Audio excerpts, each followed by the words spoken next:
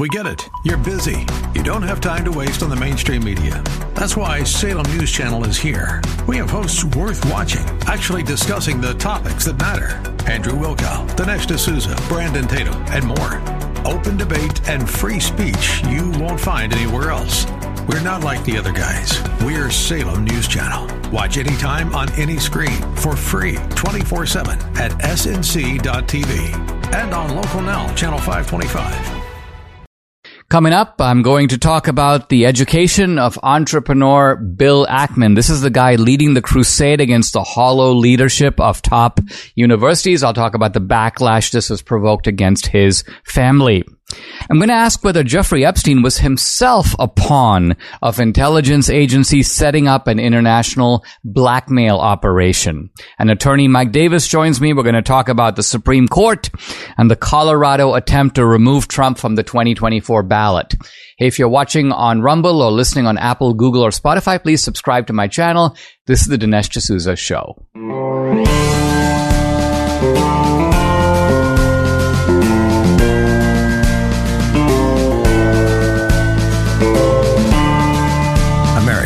Needs this voice. The times are crazy. In a time of confusion, division, and lies, we need a brave voice of reason, understanding, and truth. This is the Dinesh D'Souza Podcast. This podcast is thumbnailed The Education of Bill Ackman. Now, who is Bill Ackman? He's an entrepreneur. Very successful guy with connections both to Harvard and MIT. He's married to a former MIT scholar, a woman named Neri Oxman. And Bill Ackman is somebody who was kind of going about his ordinary life when the Hamas attacks occurred. He's Jewish. His wife is Israeli, Jewish. And he realized something big is going on. And then he noticed the pro-Hamas propaganda in the universities being promoted at the highest level, including university presidents.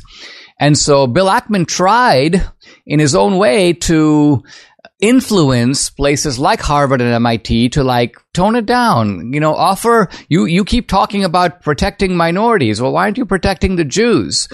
You keep talking about the fact that you have to restrict the speech of people who are hateful toward blacks or toward homosexuals. Well, what about people calling for genocide against the Jews? And then, of course, you have the Harvard, the MIT, and the Penn president appear before Congress, and they're asked a straightforward question, which is calling for Jewish genocide against your harassment policies, and all three of them are reluctant to answer. Well, it depends on the context and so on. So Ackman, with his kind of instinct for not just hypocrisy, but deep deception, realizes, you know what? There's a real corruption at the top rank of American universities. And so he begins a crusade to sort of get rid of Claudine Gay, of Liz McGill, and of the woman named Kornbluth, who is the president of MIT. Now, the Ackman crusade is successful against Liz McGill. She steps down, and but it's not successful by itself against Claudine Gay until the plagiarism allegations surface. And then Bill Ackman jumps on the plagiarism accusations, and the combined force of the anti-Semitism scandal and the plagiarism scandal, and then bye-bye Claudine Gay. But, and now here's the point I'm really getting at, this is a problem that is not confined to Harvard or Penn or MIT. We are talking about the entrenchment of DEI, diversity, equity, and inclusion, at pretty much all the major universities. So it's a very powerful force, and it's not just in the university. It's outside the university as well. So the empire, the DEI empire, was bound to strike back. And now they have. They're accusing Bill Ackman's wife, Neri Oxman, of plagiarism. Now, wait. The plagiarism alleged against her is plagiarism at least a number of the examples from Wikipedia. From Wikipedia. So when I first saw that, I actually started laughing because I was just laughing at the absurdity of the concept. Who would plagiarize from Wikipedia? It's like stealing from a garbage dump. Wikipedia itself is ridiculous. It's unbelievably biased. It's unreliable. It's a place for launching vendettas. And if you doubt it, just look up three people. Look up Bill Ackman, look up Elon Musk, and look up me. And you will see the most prejudiced, it's like our worst enemies wrote our Wikipedia description. So Wikipedia is not to be trusted. In fact, in many colleges, you're not even allowed to use Wikipedia because it's so notoriously unreliable. It's not an authoritative source, even though it's got a pedia as if it's some sort of encyclopedia. It's not. Anyway, the point about this is that this was clearly an attempt to retaliate against Bill Ackman. Because think about it. Neri Oxman's not running for president of Harvard. Claudine Gay was the president of Harvard. So isn't it the case that the president of Harvard University cannot be a serial plagiarist? But as for Neri Oxman, she's left academia. She's in the private sector. She's basically running a company that produces computer designs and other types of entrepreneurial stuff. So Bill Ackman rightly concluded that they're going after his wife. And he goes, they're going after his wife to get at him. Now, Ackman has a very kind of almost a poignant tweet where he talks about the rules of the road. He goes, the code of the road was that you can attack the protagonist as much as you want, but not his wife and kids. And I would add that this is a principle, by the way, that is in general even respected by the mafia. I don't know if you've seen the film Scarface, where Al Pacino is asked to kill this guy, and he's very willing to do it. But then he notices that the guy comes out and he's accompanied by his wife and their small daughter. And Al Pacino goes, no, I'm not doing it. I'm not killing the wife and kids. And this ultimately ends in Al Pacino's own death in the movie because of the code. And the code is that we don't go after the family. And so here's Bill Ackman invoking the code. But I see what's happening with Bill Ackman here is he's realizing that for the left, there is no code. They don't care. The principle of cultural Marxism is that you ruin people any which way you can. Go read Alinsky's Rules for Radicals. He talks about this. He basically says, listen, if you can avoid using a sleazy and dishonest personal attack, you should do it. But if you can't avoid it, use it. Go ahead and use the attack. The main thing is that the ends justify the means. The goal is to bring the person down. Now, to Bill Ackman's credit, he is not backing down. You might think that he goes, oh, you know what? I've had such a good life. I'm a very successful guy. I'm a billionaire. I married this beautiful woman. So you know what? I'm just going to back off. Instead, Bill Ackman goes, guess what? I'm going to now commission a plagiarism review of everybody at MIT, all the faculty and the president, and I'm going to commission a plagiarism review of all the staffers at Business Insider, the journal that approached him about the plagiarism of his wife. Now, Business Insider is not smart enough to find this plagiarism. What often happens, and this is kind of the way the media is, we think of the media, they're digging, they're investigative reporting nonsense. A lot of times what happens is with a guy like Ackman, he's going after the president of MIT. And he's also going after, by the way, the chairman of the board, who seems to have been engaged in some sort of shady tax avoidance practices. At least this is what Ackman alleges.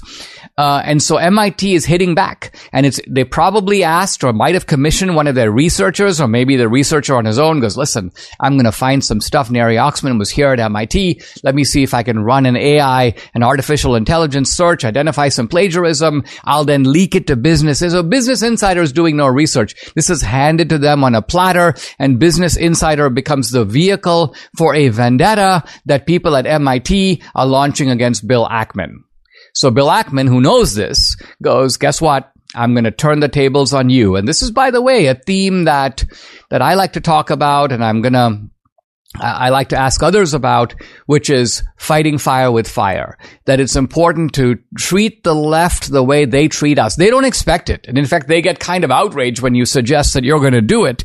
But Bill Ackman is doing it.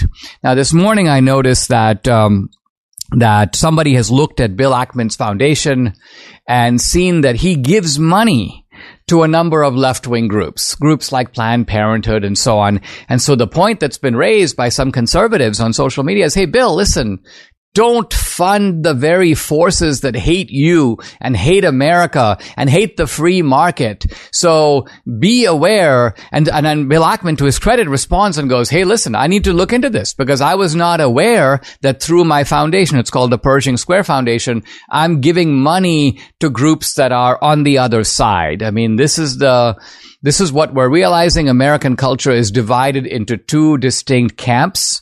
And there is a radical left that will use every weapon in its arsenal against us. Bill Ackman, I think, is somebody who has been slowly, almost unwillingly educated about the nature of these awful people. And the good thing is that he is a guy with a spine. He's not an invertebrate like so many Republicans. He's a tough guy, and he has tremendous resources at his disposal. And so my exhortation to Bill Ackman is, Bill, welcome to the fight. I think you're realizing that it's a bigger fight than you even thought, but you are in every way perfectly suited to fight this. You are, in that sense, doing the same thing that Elon Musk and so many others are doing. You're recognizing that within our society, there are illiberal forces that hate our way of life and are doing everything that they can to destroy America and to destroy us. My name is Mark Lichtenfeld, best-selling author of Get Rich with Dividends and chief income strategist at the Oxford Club, one of the world's largest and most prominent financial firms, where over 250,000 readers receive my insights each week. I believe we're entering the greatest oil bull market since the 1970s. That's why I'm so excited to share this special oil and gas investment with you today. I've discovered an unusual way to potentially bank massive income from the oil and gas surge 100% outside the stock market. Oil and gas royalties are a backdoor way to get paid over and over again, and you can get into a top royalty stream for just $25. This is your chance to get the income you need to truly enjoy life, simply because you made the decision to give the Oxford Income Letter a risk-free try today. But this opportunity won't last forever. To learn more about Mark Lichtenfeld's unusual approach to generating monthly income from the oil markets, please visit oilpayday.com. That's oilpayday.com. Paid for by the Oxford Club. Do you know how amazing it is to be able to hear a conversation for the first time in years? That's the beauty of the hearing aid. And we've had the pleasure of witnessing MD Hearing Aid's ability to help people we love. Both my mother-in-law and her caregiver wear them and love them. They also love how small and discreet they are. MD Hearing is an FDA-registered rechargeable hearing aid that costs a fraction of what typical hearing aids cost. MD Hearing's brand new XS model costs over 90% less than clinic hearing aids. MD Hearing was founded by an ENT surgeon who saw how many of his patients needed hearing aids but couldn't afford them. He made it his mission to develop a quality hearing aid anyone could afford. MD Hearing has sold over 1.5 million hearing aids, and they offer a 45-day risk-free trial with 100% money-back guarantee, so you can buy with confidence. So if you want MD Hearing's smallest hearing aid ever, go to shopmdhearing.com, shopmdhearing.com. Use promo code Dinesh. You'll get the new hearing aid for just $397 when you buy a pair. Again, that's shopmdhearing.com. Use promo code Dinesh to get the new hearing aid for $397 when you buy a pair offer. I want to talk somewhat briefly about the Epstein files, the release of these Jeffrey Epstein names of people who were associated with him or went to his island. Very powerful people. And I also want to reflect upon the fact that how did this guy escape prosecution for so long? Who protected him? How did that really happen? Because you had, Amy Roach, Amy Robach? What's the name of the, Amy Robach, the ABC reporter. We had the story on Epstein, and it got squelched. Now, I think she also mentioned in that exchange Bill Clinton, and it could be that that is one explanation for how these things happened, is it the power of the Clintons? But it can't just be the power of the Clintons. Why? Because here you have the Epstein case. It develops in Florida. And the prosecutor in Florida is this guy, Acosta. And Acosta is not really a Clinton guy. In fact, he was Trump's labor secretary.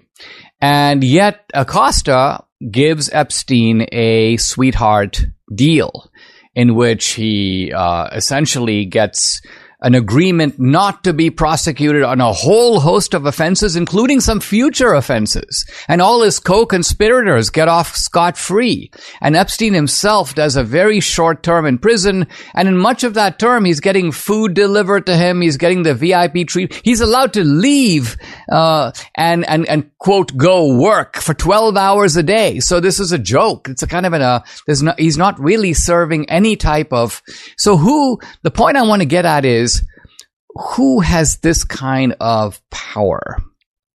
And is even Acosta just a corrupt or just an ineffective official who goes, I'm going to give this guy a break? That doesn't make any sense.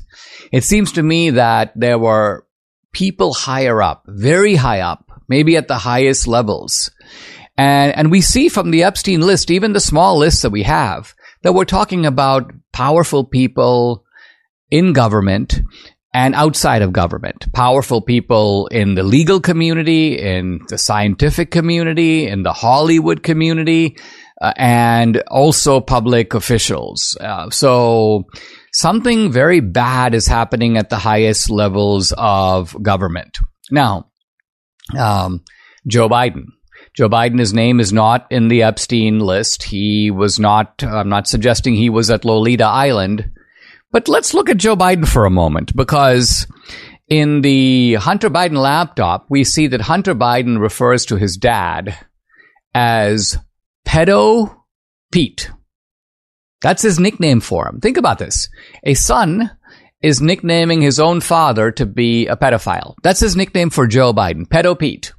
Why would a son do that if there was no truth to it? Why would he come up with something like that? And let's remember, this isn't just a case of Hunter Biden. It's not just a whimsical, this is a way I kind of get you. And even if it were a whimsical, this is the way I get you, I'm going to get you only because there's some truth to it. Otherwise, you're not going to use that particular way of getting someone. And then there's Ashley Biden, who observes in her diary that she would have to hide to take a shower. And this is when she's actually approaching, she's of an age where she should be showering alone because her dad might jump in the shower with her. Wow. So you have Hunter Biden, you got Ashley Biden. So Joe Biden basically is a sicko. I don't know if he's a pedophile in the strict term, but you see him pawing all these young girls. It's extremely inappropriate. And I only say this because this phenomenon, which by the way, I would have thought would be historically kind of rare. You just have, you think of a pedophile as some guy, kind of lurking outside a little girl's school. You don't think of it as being people at the top levels of American society and American government. But I think we have to face the regrettable truth that there is a powerful network, and it's possible that they're connected to each other. This was really what Jeffrey Epstein did, is he brought these people together. And then a separate question that's been raised, which we don't know the answer to, is was Epstein himself running this blackmail ring just for himself? So Epstein, can, have all this control over people? Or was it at the behest of intelligence agencies, either in the United States or even elsewhere, that were steering Epstein in this way? Why? So that they have the blackmail power over the top ranks of American society. They have a blackmail ring that stretches into the entertainment sector, the legal sector, the academic sector, and the political sector. I think there's so much. We feel like we know more now about what happened with Jeffrey Epstein, Ghislaine Maxwell, and that whole evil and corrupt circle. But I think that there's a lot more, by the way, including how Jeffrey Epstein died. There's a lot more that we just don't know. Are you ready to lose weight but not sure where to start? I understand. Debbie and I were right there where you are a year ago. Let me tell you why we chose PhD Weight Loss and Nutrition and why I recommend their program so highly. First, Dr. Ashley Lucas has her PhD in chronic disease and sports nutrition. Her program is based on years of research and is science-based. Second, the PhD program starts with nutrition, but it's so much more. They know that 90% of permanent change comes from the mind, and they work on eliminating the reason you gain this weight in the first place. There are no shortcuts, no pills, no injections, just solid science-based nutrition and behavior change. And finally, probably most importantly, the result. I lost 27 pounds, Debbie 24. Hey, we haven't gained the weight back. That's because PhD Weight Loss and Nutrition has a lifelong maintenance program. So if you're ready to lose weight, keep it off. Call 864-644-1900 to get started. Or you can go online at myphdweightloss.com. Do what I did, do what hundreds of my listeners have done, and call today. That's 864-644-1900. As you know, my friend Mike Lindell has a passion to help everyone get the best sleep of our lives. He didn't just stop by creating the best pillow. He also created the Giza Dream bed sheets. I love them. They look and feel great, which means an even better night's sleep for me, which is crucial for my busy schedule. Mike found the world's best cotton called Giza. It's ultra soft and breathable, but also very durable. Mike's Giza sheets come with a 60-day money-back guarantee, 10-year warranty. They come in a variety of sizes and colors. And Mike's latest deal, a really good one, for a limited time, you get 50% off the Giza Dream Sheets. You can get a set for as low as $29.98. Go to MyPillow.com. There you find not just this great offer, but deep discounts on all the MyPillow products, the MyPillow mattress topper, the kitchen towel sets, the flannel sheets, and so much more. Here's the number to call, 800-876-0227. Again, it's 800-876-0227. Or go to mypillow.com to get the discount. You need to use the promo code. It's DINESH, Dinesh. I've been following, guys, the work of attorney Mike Davis on social media for some time now, and I've been impressed by his insightful analyses. I thought, God, I got to get this guy on the podcast. And here he is, Mike Davis, founder and president of the Internet Accountability Project, the Article 3 Project, and the Unsilenced Majority. His website, mikedavis.substack.com. Mike, thanks for joining me. Really appreciate it. I'm really glad to have some legal expertise in talking about these Trump cases. And I'd like to begin with the Colorado case. The Supreme Court has granted cert and is going to be taking up the case, I guess, early next month. Can you, let's begin by talking about what's going to happen. Will the Supreme Court be hearing briefs from each side? Are they going to make a presentation before the court, the typical 30 minutes, and then the court asks questions? What's going to happen in early February? Yeah, so the court's going to take this case for oral argument and a decision on the merits. The Democrats impeached President Trump twice for nonsense. They indicted him 4 times for non-crimes. They've illegally gagged him in 2 of these court cases, and they're trying to bankrupt his business for non-fraud. That all backfired. Trump is now beating Biden like a drunk for November 5th, 2024. So Democrats have thrown their legal Hail Mary. They have dusted off this 155-year-old provision from the Constitution passed after the Civil War to keep out of office those who engaged in insurrection or rebellion against the Union during the Civil War. The Democrats are trying to say that January 6th was comparable to the Civil War. It was an insurrection against the United States, which is just laughable. How many insurrectionists go unarmed into a nation's capital, get to the Senate floor of the nation's capital, walk through velvet ropes, follow police direction, take selfies, and don't burn down the damn place? Yet January 6th was a lawful protest permitted by the National Park Service that devolved into a riot. But these Democrat operatives are trying to take Trump off the ballot in blue states like Colorado, where I am now, and Maine. They want to establish those precedents for the general election to take Trump off of key swing states like Michigan. So President Biden just wins by default, even though Trump has the support of the American people. Obviously, the Supreme Court has to take this case.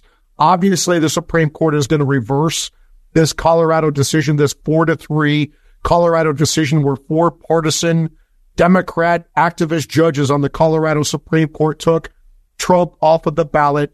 They say that there was an insurrection on January 6th somehow. They say that Trump incited that insurrection somehow, even though he told his supporters to go peacefully to the protest. And then they're trying to say that they, as a state Supreme Court, instead of a federal court, a federal criminal court, has the jurisdiction or the power under Article or Section 3 of the 14th Amendment to remove a candidate. They're wrong on every single score. The Supreme Court is going to reverse the Colorado Supreme Court. It should be 9-0, but because of these 3 Democrat activists on the Supreme Court, it may be 6-3. This is such an easy case, but the Democrats will make this complicated. I mean, Mike, isn't it the case that even in the Civil War, there was, in the aftermath of it, desire to bring the country back together? Southern states, of course, were readmitted into the Union. And then Congress passed some provisions that said that former Confederates could, in fact, occupy office, could run for office.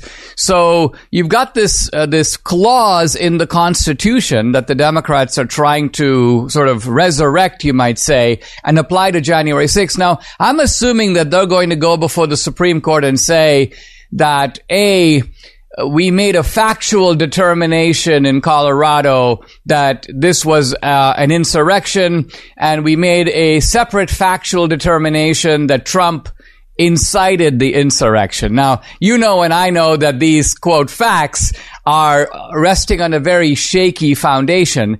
But do you think that the Democrats will try to say to the court, hey, listen, it's not your job to revisit the facts. It's your job merely to apply the law. We have made these factual determinations, and therefore you've got to start with the premise that our factual determinations are correct. Does the Supreme Court have to go along with that?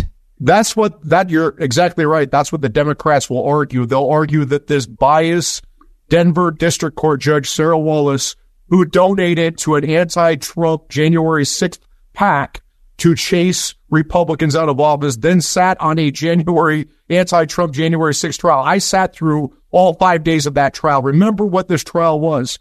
This was an expedited election challenge. It was not a real trial. And this judge let in boatloads of hearsay evidence, violated Trump's due process rights under the Constitution. It was not a real trial. It was an election challenge under Colorado law. And even if this court were the appropriate place to hold this trial, which it's not, he did not get a fair trial. His due process rights were violated. Remember, there is a case from right after Section 3 of the 14th Amendment was enacted over 150 years ago. It's called the Griffin's case. And then Chief Justice Salmon Chase clearly held that if you want to disqualify under Section 3 of the 14th Amendment to chase out of office, let's step back. The whole reason for the 14th Amendment, the 13th, 14th, and 15th Amendments were the post-Civil War amendments to outlaw slavery, guarantee due process and equal rights to the freed slaves, and guarantee voting rights to the freed male slaves. But after the Civil War, these Confederates were winning office, and they were undermining the post-Civil War Reconstruction effort. They were undermining the Union. So that's why they included Section 3 of the 14th Amendment to disqualify them, to chase them out of office.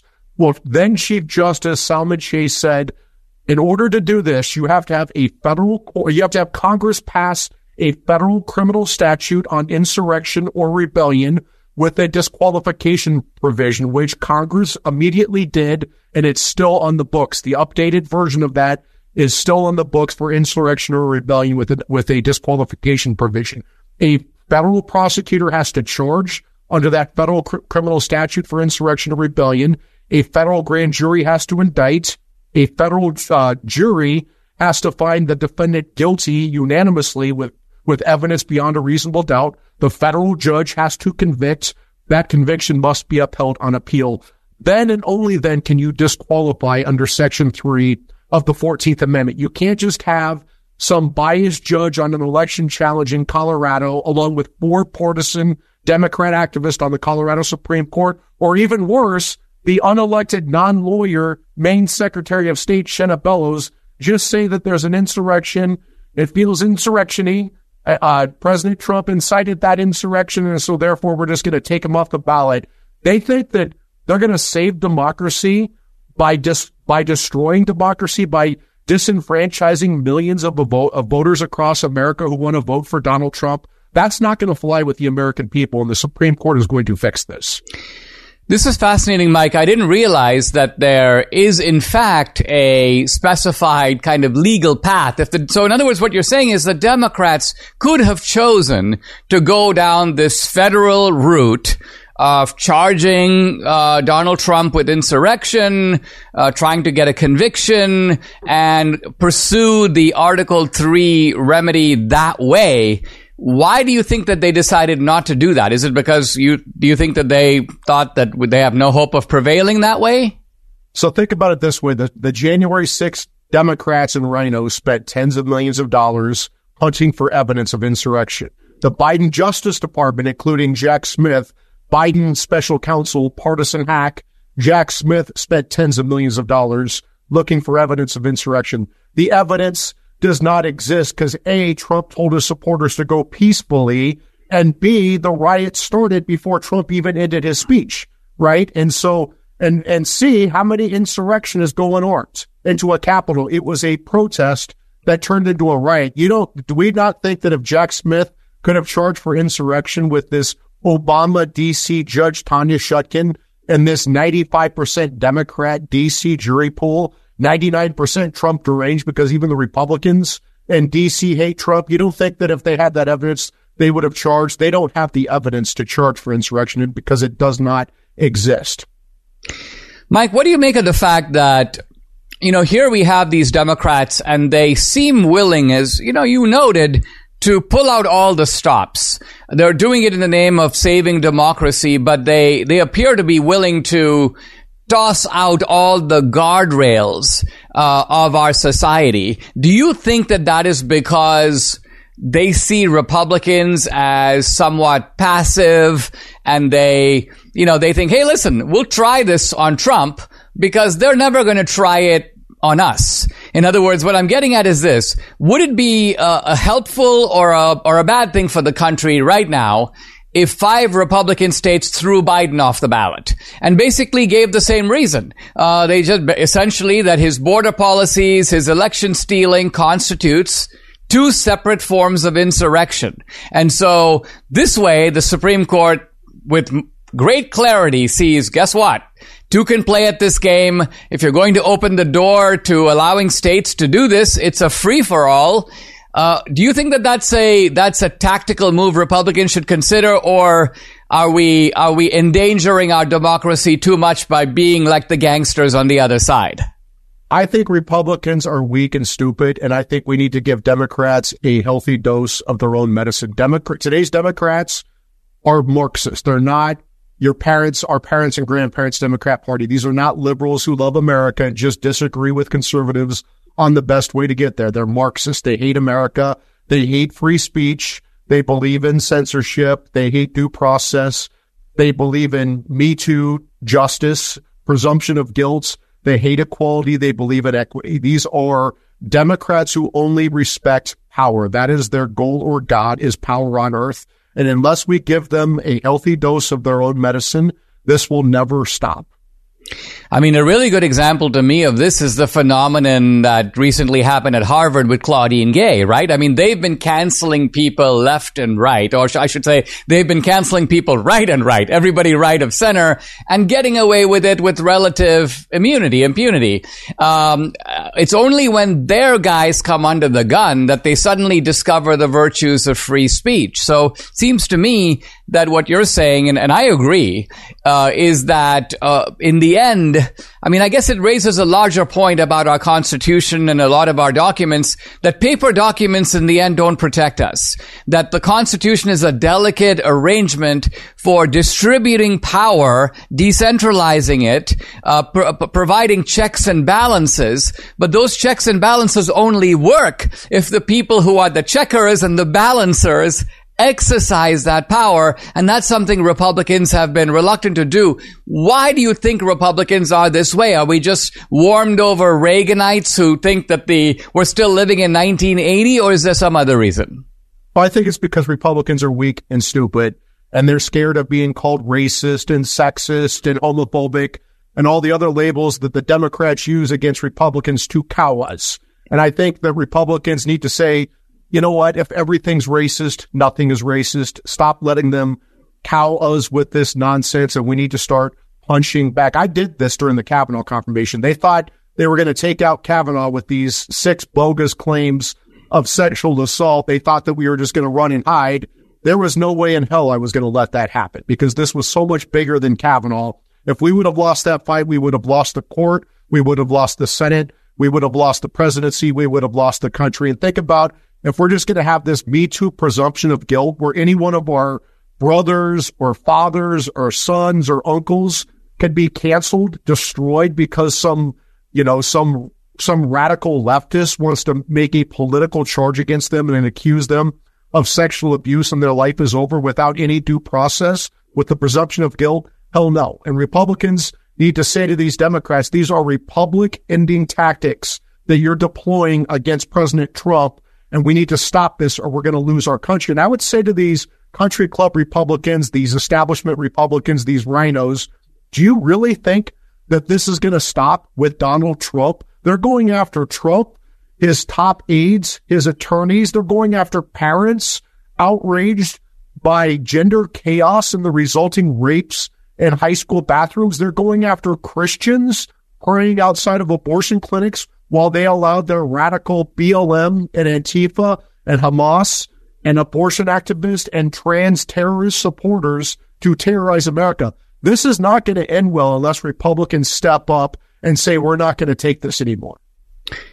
Totally agree, and great stuff, Mike. We've been talking to Mike Davis. He's the founder and president of the Internet Accountability Project, the Article 3 Project, and the Unsilenced Majority. Follow him, the website, mikedavis.substack.com. Mike, thank you very much for joining me. Thank you very much. Got aches and pains? Debbie and I have a way to make them go away. We started taking Relief Factor 3 years ago. The difference we've seen in our joints, nothing short of amazing. Aches and pains are totally gone thanks to this 100% drug-free solution called Relief Factor. It's a natural way to fight pain. Relief Factor is a daily supplement that helps your body fight back against pain. It's 100% drug-free. Relief Factor was developed by doctors searching for a better alternative for pain. Relief Factor uses a unique formula of natural ingredients like turmeric and omega-3s to help reduce or eliminate the everyday aches and pains you're experiencing. Whether it's neck, back, joint, or muscle pain, Relief Factor can help you feel better. Unlike pills that simply mask your pain for a short time, Relief Factor helps support your body's natural response to inflammation, so you feel better all day, every day. See how Relief Factor can help you. This is their 3-week quick start. It's only $19.95. It comes with Relief Factor's Feel Better or your money back guarantee. So why not give it a try? Visit relieffactor.com, or you can call 800-4-RELIEF. Again, that's 800-4-RELIEF, or go to relieffactor.com. When you feel the difference, you know it works. Guys, if you'd like to support my work, here's a great way to do it. Check out my Locals channel and consider becoming a monthly or an annual subscriber. I post a lot of exclusive content there, including content that's censored on other social media platforms. On Locals, you get Dinesh Unchained, Dinesh Uncensored, and you can also interact with me directly. I do a live weekly Q&A every Tuesday, 8 p.m. Eastern. No topic is off limits. I've also uploaded some cool films to Locals, documentaries, feature films, mine, but also films by other independent producers. 2,000 Mules is up there. And of course, you know about the latest film, Police State. That's up there. Also, if you're an annual subscriber, you can stream and watch all this content for free. So check out my channel. It's dinesh.locals.com. I'd love to have you along for this great ride. Again, it's dinesh.locals.com. I'm discussing C.S. Lewis's classic work, The Four Loves. And as I mentioned on Friday, the four loves are as follows. There is storge, or affection. There is philia, or friendship. There is eros, romantic love. And then there is agape, or agape, which is Christian love or charitable love. And we're now going to talk about the first type, which is storge, affection. And And I'm really amazed at how insightful Lewis is about something just so basic. He's talking about affection, which is love based on just mere familiarity. He begins by saying that this type of love is most a type of love that brings us closest to the animals. And this is kind of what he means, is that, look at the other three types of love. Can animals really be friends? I suppose to a certain basic level, you could say like two dogs are pals, but animal friendship is something totally different than, say, human friendship. Obviously, animals are capable of reproducing, but they're not really capable of romantic love in the full sense of the term. And of course, animals aren't even expected to engage in charitable love or agape. That is a human phenomenon. But, says Lewis, storge, which is affection, you see among human beings, and you also see it among animals. And then Lewis makes, I think, a very interesting point. He says, listen, just because I'm comparing something to the animals doesn't make it better or doesn't make it worse. This is really important because a lot of times when we're talking about something, let's just say someone engages in a savage crime, a rape or a brutal assault, we will call it animalistic or bestial, which is an allusion to animals. But think about it. I mean, animals do engage in violence, but it's violence that is by and large circumscribed by necessity. An animal will eat another animal because it's hungry. But animals don't engage in wanton violence. Ever hear of animal genocide? Animals also don't really rape in the full sense of the term. They're, by rape here, what I mean is not simply animals do engage sometimes in forcible sexual contact, but rape as a phenomenon of a rapist lurking in an alley, just raping people as targets of opportunity present themselves. Animals don't do that. And Lewis is well aware of this. Now, he goes on to say that storge, or affectionate love, is kind of defined by the relationship within a family. Let's say between parents and children, children and parents. And Lewis writes this. He goes, affection is the humblest love. It gives itself no airs. People can be proud of being in love or a friendship, but affection is modest, even shamefaced. It has a homely face. And he says, it doesn't take any great qualities to develop affection. You have a grumpy old neighbor next door. Every time you see him, he just goes, "Her." But Lewis's point is, over time, you get used to the guy. You kind of smile at him. He grunts at you. And you're not claiming that he's the greatest guy in the world. You can't even specify if you were asked to what his good qualities are. Maybe he doesn't even have any.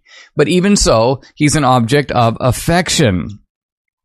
Lewis writes, it usually needs absence or bereavement to set us praising those to whom only affection binds us.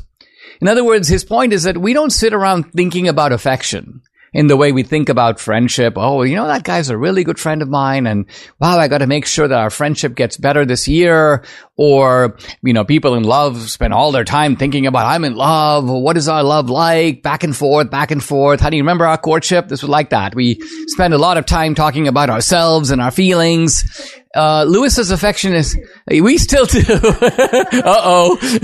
Lewis says, affection's not like that. You actually don't talk about it. He says, in fact, it would be kind of weird to go around talking about the fact that, I really, I've got us really, I really feel at home when I'm hanging out with my neighbor or the guy affection is something that it's only when it's gone. The guy dies and you're like, oh wow, I was so used to seeing that guy every day where you take a walk. I see him every day. I don't see him anymore, and it's kind of a loss. So affection would not be affection if it were loudly and frequently expressed. So true. And then Lewis, in very literary fashion, goes, it lives with humble, private things, soft slippers, old clothes, old jokes, the thump of a sleepy dog's tail on the kitchen floor, the sound of a sewing machine. So this is storge. It's based upon, and the key word here is familiarity.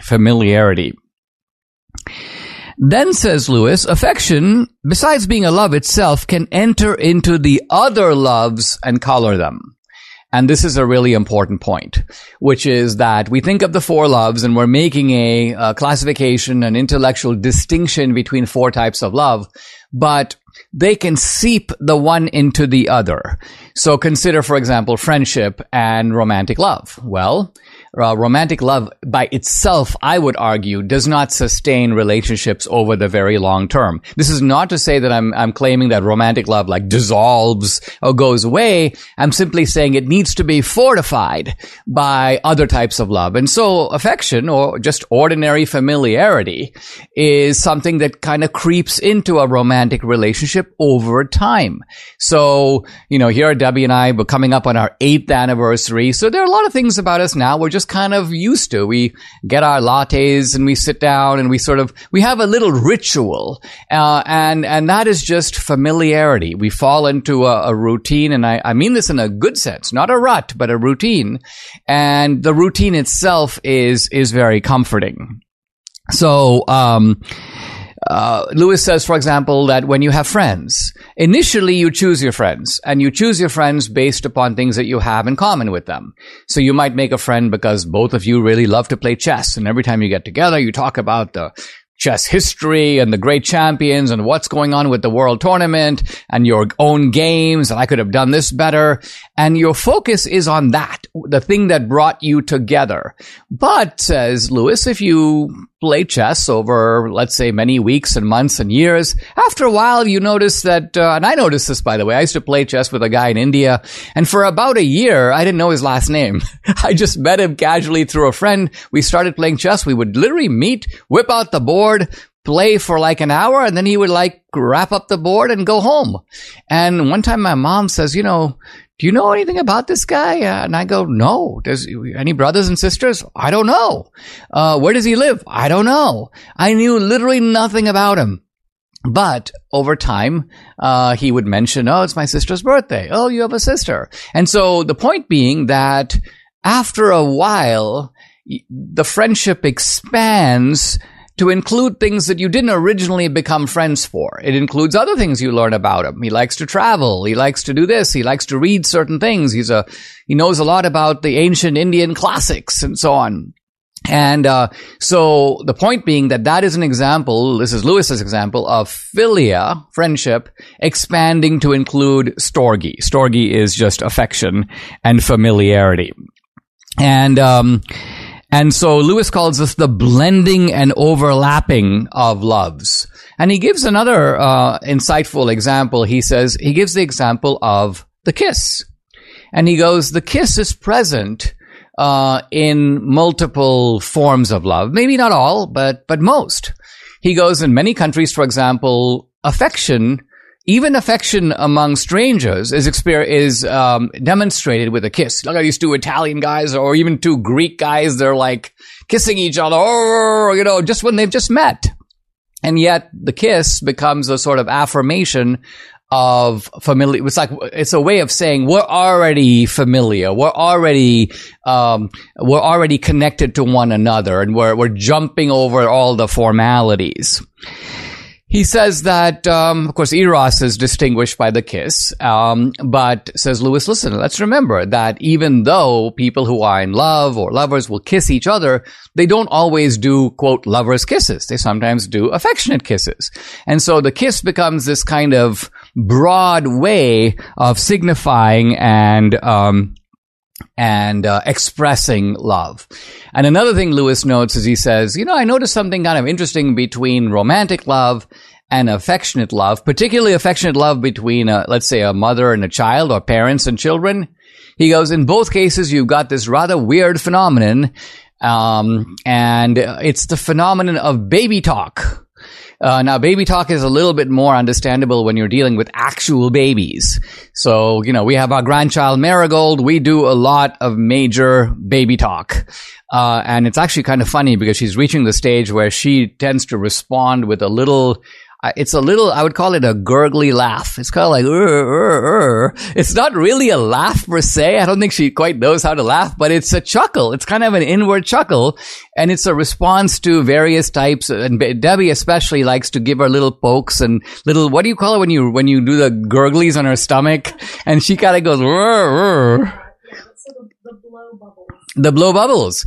And then also, but it's interesting that adults who are in a romantic relationship, particularly in the beginning, but also continuing, will often use baby talk, and not just baby talk, but we'll call each other baby or babe. So it's kind of an odd thing, but here's Lewis. He's just, this is what I like about this book, is that it's insightful at the general and philosophical sense, but it's also very insightful in the observational sense. Lewis will kind of look around and go, well, how do people express these types of love? And he gives examples where when you're reading this work, and hopefully when I'm talking about it, you have sort of a glimmer of recognition, like, yeah, that is in fact the way it is. Subscribe to the Dinesh D'Souza podcast on Apple, Google, and Spotify, or watch on Rumble, YouTube, and SalemNow.com.